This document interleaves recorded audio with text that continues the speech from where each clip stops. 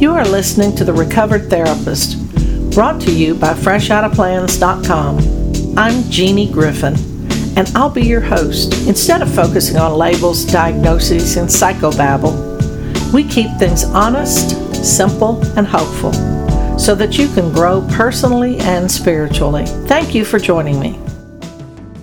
I want to share with you kind of an assessment that I use, and I was not taught this in any of my master's level classes for being a psychotherapist, and I didn't learn this in church anywhere. I learned this from a group of people and a community of people that were really down and out. I'm talking about the members of Alcoholics Anonymous, who, in order to stay alive and not die of an illness, they work steps. And what I mean by that is that they read this book and follow directions of the book. So I want to take a phrase that has 3 situations in it, and let's examine it. And then you can apply it to your own life. It's discussing when we are hurt and when we hurt others. So it gives 3 possibilities. First, we hurt people and they retaliate. That's case number 1. Have you ever done that? Have you ever hurt somebody and then they turn around and hurt you back? Well, I have. And if you're honest with yourself, you have too. And that's a fairly easy one to see. If you get hurt by somebody, it's kind of like, okay, is this karma? Where did you hurt them? And is this retaliation? And it may be. It may not be, but still it may be. So let's look at the second case. So if you're hurt, look at it. And the second case may be, sometimes they hurt us seemingly without provocation. So that means you're walking down the street, minding your own business, and they're not having a good day, and they hurt you just deliberately because they're going to take it out on you. Has that ever happened to you? Sure. You're doing fine and somebody has a bad day and they kind of snarky with you. Of course. So those are fairly clear cut.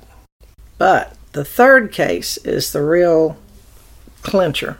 In that situation, case number 3, the book suggests, but invariably we find that we have made decisions based on self that later put us in a position to be hurt. Let me say that again. That we have made decisions based on self that later put us in a position to be hurt. So, next time you're hurt about something or someone has hurt your feelings, ask yourself, case number 1, did I hurt them and this is just payback? No, that doesn't apply here. Okay. Number 2, they just having a bad day and kind of like a dog that, has got a hip that hurts and turns around and bites you. Okay, well, that may not apply. All right, but if you're hurt, what decision did you make based on your own self or selfishness that put you in that position to be hurt? Now that's hard because when you're hurt, you want to blame somebody else and you want to be the victim and how you were just sweet as can be and it's all their fault. But let me give you an example of what I mean. Okay, so let's say you want a certain thing to happen and you're kind of controlling and the family begins to revolt and they don't want to do it that way. They don't want to, and your feelings get hurt. And so it's easy for you to come to the conclusion that, oh, they're uncooperative, they really don't appreciate me, they're selfish, they're there, because you're looking out there. But what decision did you make based on self that put you in that position to get hurt? All right, I'll tattle on myself.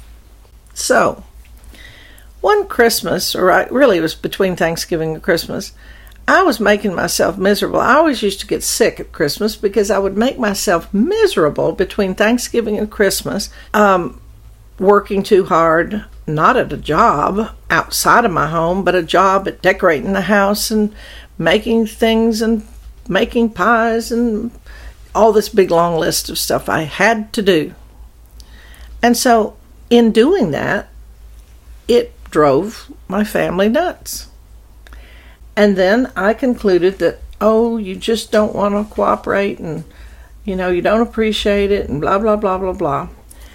And when I was invited to take a look at that, I was horrified, because I had made decisions out of my own selfishness that put me in that position to be hurt. And these decisions were things like, we will have the perfect Hallmark Christmas. We will have the Norman Rockwell Thanksgiving and Christmas. We will be a happy family.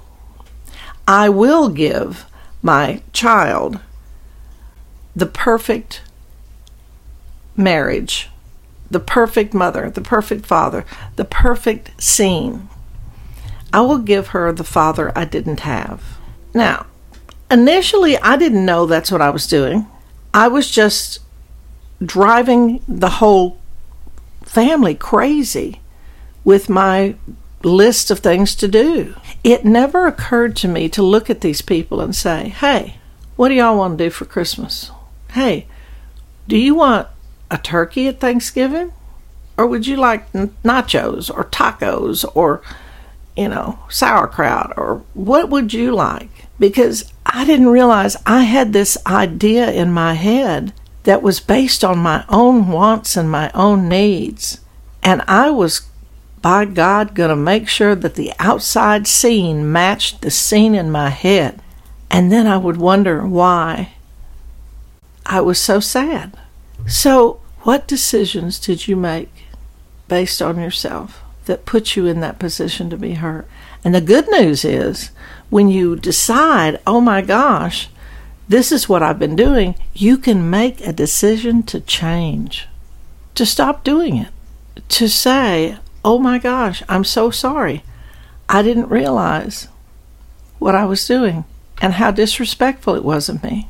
It took me a long time working a 12-step program to see that one of the things I did was to hand people a script and say, all right, here, now if you follow this script and you behave, then we'll all be happy. How horrifying it was when I discovered that I was so disrespectful because I wanted to recreate unfinished business in my life and get it right this time. Now, the second thing that is so valuable in the 12-step program is not only their program is outlined in that book, in the literature, but also the fellowship, the community of people who love you, but at the same time invite you to see your part in this thing.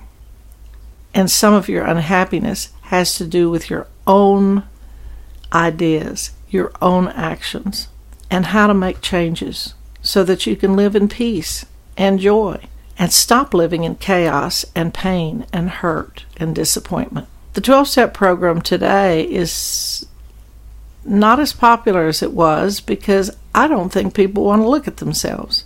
I'm not sure that anybody in AA would want to unless they had to because they have a disease that's killing them. But it has to have worked somewhere. It's worked for 85 years for the people in Alcoholics Anonymous. And there are so many programs that have borrowed those steps and rewritten their own literature to work those same steps of self-examination. People who work a 12-step program live very bravely. They really assess and take an honest look at themselves, and they have people who love them who will tell them, I don't think you're being honest with yourself. Or let's take a look at that. The day I realized that a lot of what I did out of kindness, loving, and caring wasn't kindness and loving and caring. It was me wanting to get my way. And if other people would just shut up and follow what I tell them to do, we'd all be happy. Wow, was I wrong? If you're not happy, be willing to take a look. And I'm not talking about sitting in therapy for the next 437 years studying your navel. I'm talking about really with somebody taking an honest look at your part in things that are making you unhappy. And then where do you need to go make amends? And where do you want to change so that you can be happy? It's possible. I live a happy life. It never occurred to me that I was contributing to my own unhappiness. I hope you're having a good day. Thank you for listening to The Recovered Therapist, where we keep topics honest, simple, and hopeful. I love you. There's not a damn thing you can do about it. Until next time.